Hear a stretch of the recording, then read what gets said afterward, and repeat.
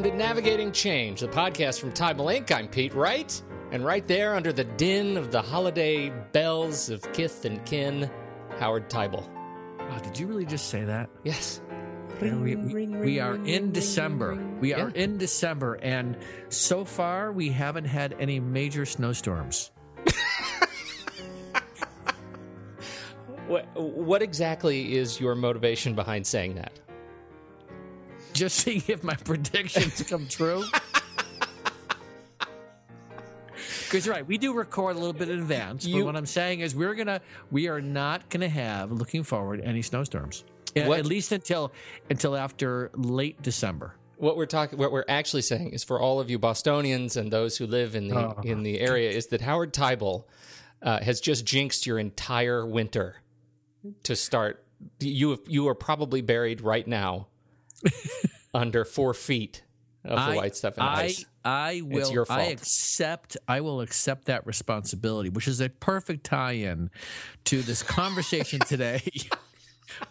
Yes, I'm excited. You could tie this back to what we're talking about. I'm excited.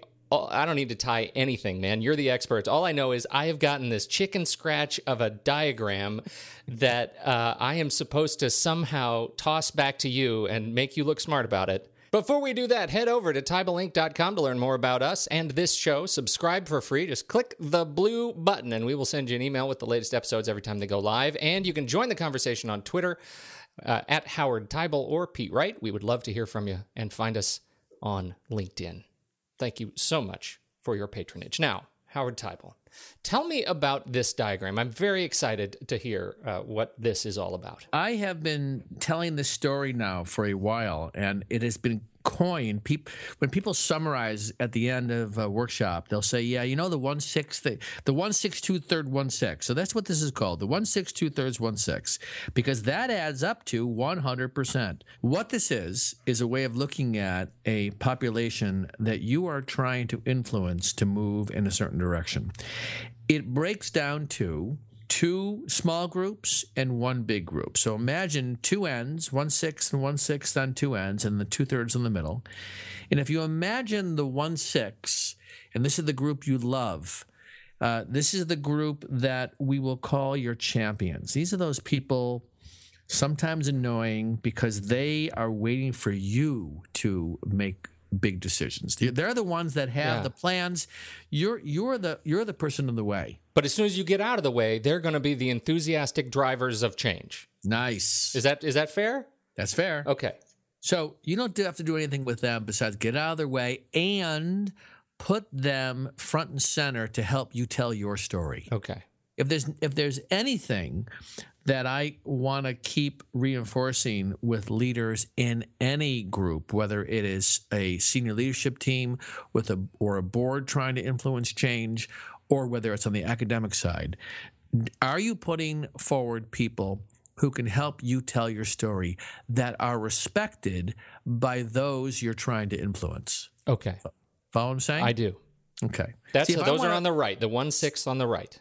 Right. So if I want to put, for example, faculty, if I want to influence faculty, and if it was me telling the story, they'd look at me and go, "Well, I'm not a faculty member." Right. I'd put you in that story telling why this is important. They look at you in your institution where you work, Pete, and they would go, "Okay, we know this guy. He understands who we are." They'll move forward. So it becomes that positional authority. Because of my position, I have more authority, or positional influence is probably a better way to say it. Yes, it's good. Not authority. I got confused with authority. It is absolutely influence. Yes. Positional influence. So that's the group on the far right. Then you take the middle group, 2/3. This is the majority of people you're trying to influence. Okay. They will go with you on something you're trying to put in place, whether it's a new technology, whether it's a new set of policies or procedures, whether it's putting in online learning. You have a majority of people you're trying to influence, but they need 3 things from you. They need to know why we're going there. And it needs to be good. It needs to be a good headline story. This is why we're doing this. They need to know what the benefits are. Tell me what the benefits are, and I'll go with you. And third, they need to know how they can be involved. If you give that to the majority of people, why it's important, what are the benefits, and how they can be involved, they will go with you. They just need to be sold. They need to be sold. They need to be sold. And you know what? I'm going to highlight episode 11 of this very podcast. Do you remember what that episode was? You're going back that far? That's like that's when we were teenagers. May 10th, 2010. Yikes. We're always selling. Ooh, remember that? That was a classic. That was, we're always I'm going to put a link to that in the podcast notes. You should go back and listen to that because that ties right into the middle, I think. Didn't we have a link to Glengarry Glen Ross on that one? I'm sure. ABC. Always be closing. Always be closing. Okay, so that's our middle group. That's our middle two-thirds. Okay, and you got the third group. Okay. The other one sits in the far left. Okay?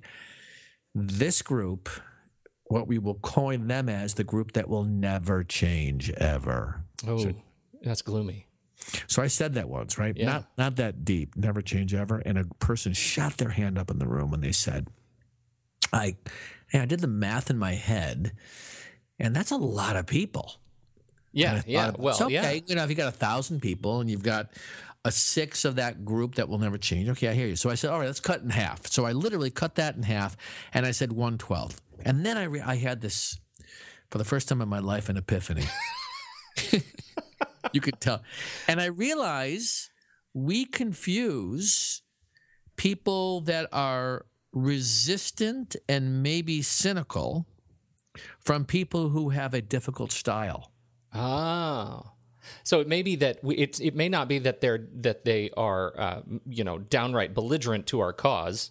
It may just be that we don't know how to reach them appropriately.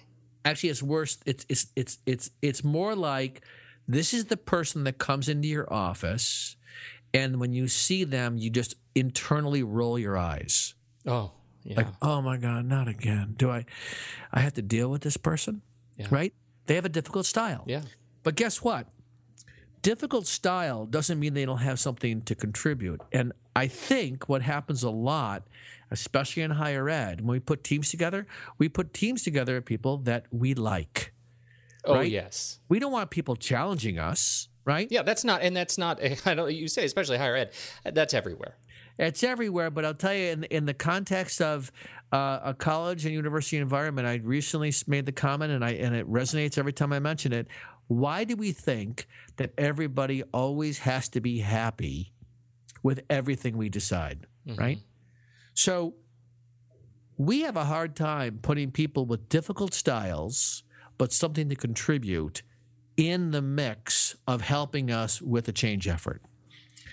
But when we don't, what we're doing is we're only speaking to a group that will go with us, and we're not getting asked critical questions. You know, and it's those people over in that, we'll just say 1/12, right? At this point, we'll just say it's those people who may be best equipped to ask us the most critical, challenging, and possibly direction-forming questions. Exactly. Now, let me make another point about this. We end up often labeling people that person or that group is resistant to change. And I think that is a very narrow way of thinking about this. I think the truth about resistance to change is one person's resistance to change, you put something else in front of them that they would like, they're not resistant to change. It is situational, right? Yeah. It's not like you've got this person that and everything that put in front of them, they're resistant. But if you're trying to move an effort forward, you have to distinguish the cynics from the skeptics. Okay, talk more about that. So if you think about what the definition of a skeptic is, or if we have skepticism, skeptics want evidence and proof. And if you give them evidence and proof, they will go with you. But they're not just going to go with you because you said so. They want to get some sense that this is grounded in something. They're skeptical. It's a matter of fact, this is another thing I want to reframe for people is that we need to invite more skeptics to be around us, not cynics. You see, cynics want evidence and proof, and if you give it to them, they won't go with you. Because that implies an absence of trust in the direction. Like, you can give them proof, they still don't. There's still no trust in there. They have no interest. They are cynical about the evidence. They will say the evidence is important to them, but the evidence doesn't influence them. Doesn't sway them, right? Evidence influences skeptics. So if you think about people that we categorize as resistant, and we try and separate them into people who are really resistant to a particular idea and people with style issues, I think it's the fundamental difference between somebody who's cynical about something and is not going with you no matter what, and somebody who is skeptical, and you need to find a way to reach them, okay? So really we're talking about 1/12 of this other group that we sometimes group into a larger audience as the ones that we have to figure out how to deal with. Now, when I tell this story, you tell me what you think, Pete. Of these three groups, who do we pay most attention to? The loudest people that we feel like we need to convince, the cynics. So it's interesting because you actually answered the question in two ways, because you said the loudest people. I didn't say anything about the loudest people. I didn't say they were loud. Yeah. I said, why do we pay it? So if I ask you, why do we pay attention to them? The answer is, well, you just said it, right? Because they're loud. Yeah. The other reason we pay attention to them, and I think this is chronic for human beings, especially firstborns like myself, we like to fix things. I'm a fixer. Are you a fixer, by the way? Yeah, I think so. If somebody gives you, if something plays out incorrectly, or you got a problem with something, don't you feel like you need to fix it? Yeah, it is a life lesson for me that I'm constantly working on to not move into problem solving mode too quickly. You know, this podcast is slowly going to turn into therapy. You're talking about you. Talk therapy. Finally, we're going to have a conversation about you. Well, we've tried for 5 years. It hasn't happened yet. So here's what I tell people about the cynics versus the skeptics. Here is what you need to do with the cynics. You need to show respect. How you show respect is by listening empathetically to where they are. And then the third thing you have to do is you have to ignore them. That's the secret sauce. People hear this and go, wait a second, I don't have to fix them. I don't have to bring them. I've been telling the story for a while, but the thing I've been saying more that's central to this is you don't have to get everybody to go with you. Think about how much energy you have in the course of a day, a week, a month. And where you put your energy is where you're going to be able to influence change. So what I'm saying is take your energy off those who are not going to go with you. Focus on the champions who are going and have them help you tell your story, have them influence the middle group, respect that 1/12, but take your attention off them and give your attention to those that need you most, which is this middle group. Because I can tell you what you're often finding is the middle group is sitting there going, the majority of people are going, we're not getting enough support. You know why? Because we're trying to fix those few people. And as much as you think it's a majority of your pick any group that are difficult, the truth is they are loud, so they seem larger. And I'm telling you, the middle group, they're not quiet because they're resistant. They're quiet because they don't want to appear disloyal to the loud negative folks. So it gives the impression there's more negative. Everyone's always saying, you know, I'm really afraid that this 1/12 is going to influence the middle group and pull them in this direction. I get that fear, but I'm telling you, it's an exaggerated fear. Our focus should be more on how do we focus on those that want our support and take our attention off of those. They have to decide if they're going to get with the program. They have to decide if they want to be part of the change. You can't make anybody do anything. And that is a painful lesson. But when you wake up and realize this, you can decide where you want to put your energy. Well, I like it. It's practically axiomatic. And, what I'm hearing, and I think what's so interesting about this is that it's that big group in the middle that if you're going to lose them, it's not because they're going to lose faith and go with these other people. It's because nobody's stepping up to the mic. It's because you're distracted and you're not stepping up to the mic. I love that. That's fantastic. And so let me give you an example of this. If you're trying to do an initiative, and I'm just going to, let's say that you're on the administrative side of the house and you're trying to do an initiative that needs to involve faculty, that you're going to bring in a new system, pick the system. It could be an expense reporting system. It could be a system for tracking, calendaring, and managing time. It could be a student information system that faculty need to be involved in. The best thing you could do if you're the administrator, because maybe you are the sponsor, you sold this multi-million-dollar project to your president and to your board, and now you got to make this thing come in.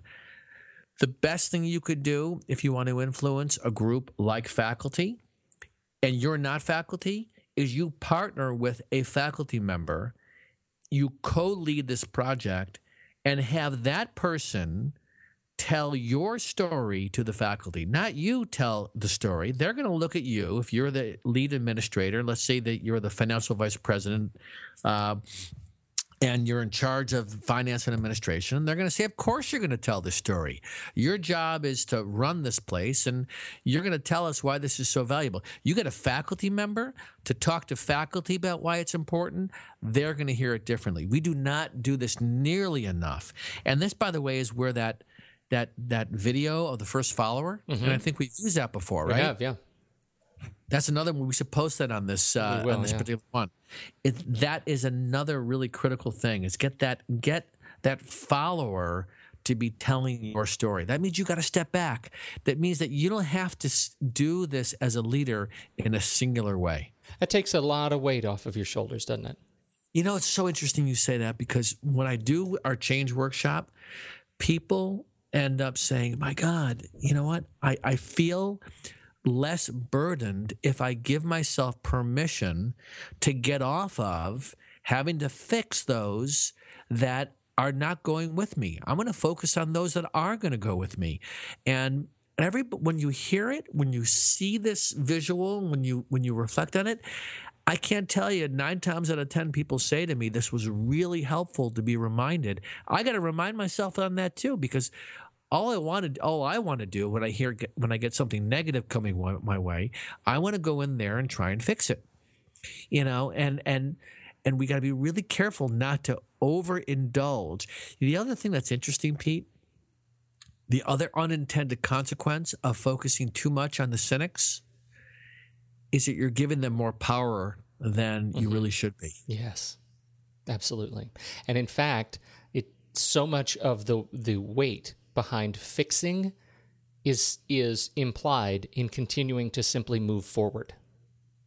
Say more about that. So if you stop trying to fix, if you just keep trying to fix, if you stay in that mode, you're a fixer. That's your reputation. You're a fixer. If you stop trying to fix and just keep the project moving forward with the people who are supporting and the people that you continue to build trust, then miraculously less appears to need fixing.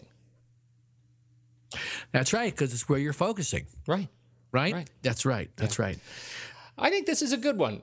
This was a good surprise today, Howard. Thanks for bringing that. I love that when we often, what's great about a 120-something podcast is I get through 3/4 of it, and then we get the before we end the measure of how good the podcast was from you. Yeah, I think this was a good one. This was a good one. I get it now. I get it. Finally, you didn't know what this was, did you? No, what it takes is it takes me getting through about 90% of it, and then I've been sleeping through the first part of it. So.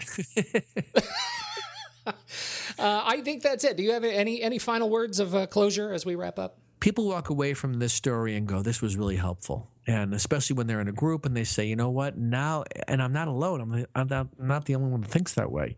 The tough part about this, Pete, is it takes telling this story. You can't just get it superficially, right? If I just started off by saying, we got to stop fixing people, that's a really incomplete story. So what's hard about this on some level is you got to be willing to slow down and consider something like this, and then find a way to reflect on, all right, do I fall into this trap, and how do I behave differently? So all I'd say is, if you resonate with this, find a way to introduce this to somebody else in your work and say, what do you think of this? Because there's so much power in this from learning just by going to somebody else and saying, here's a model.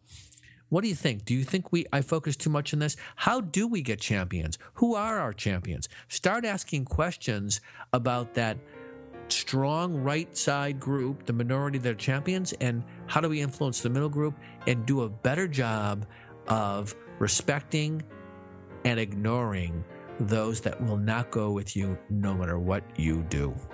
Great message to end it on, Howard Teibel. Thank you so much for your time again this holiday season. That was a message of love. I almost started to sing just now, but I'm going to stick away from you didn't. that. Yeah. Thank you so much, everybody else, for downloading, listening to this show. Once again, TeibelInc.com. Subscribe to the show for free. Get on the email. You get a little email notification when each of our new episodes goes live. On behalf of Howard Teibel, I'm Pete Wright, and we'll catch you next week on Navigating Change, the podcast from Teibel Inc.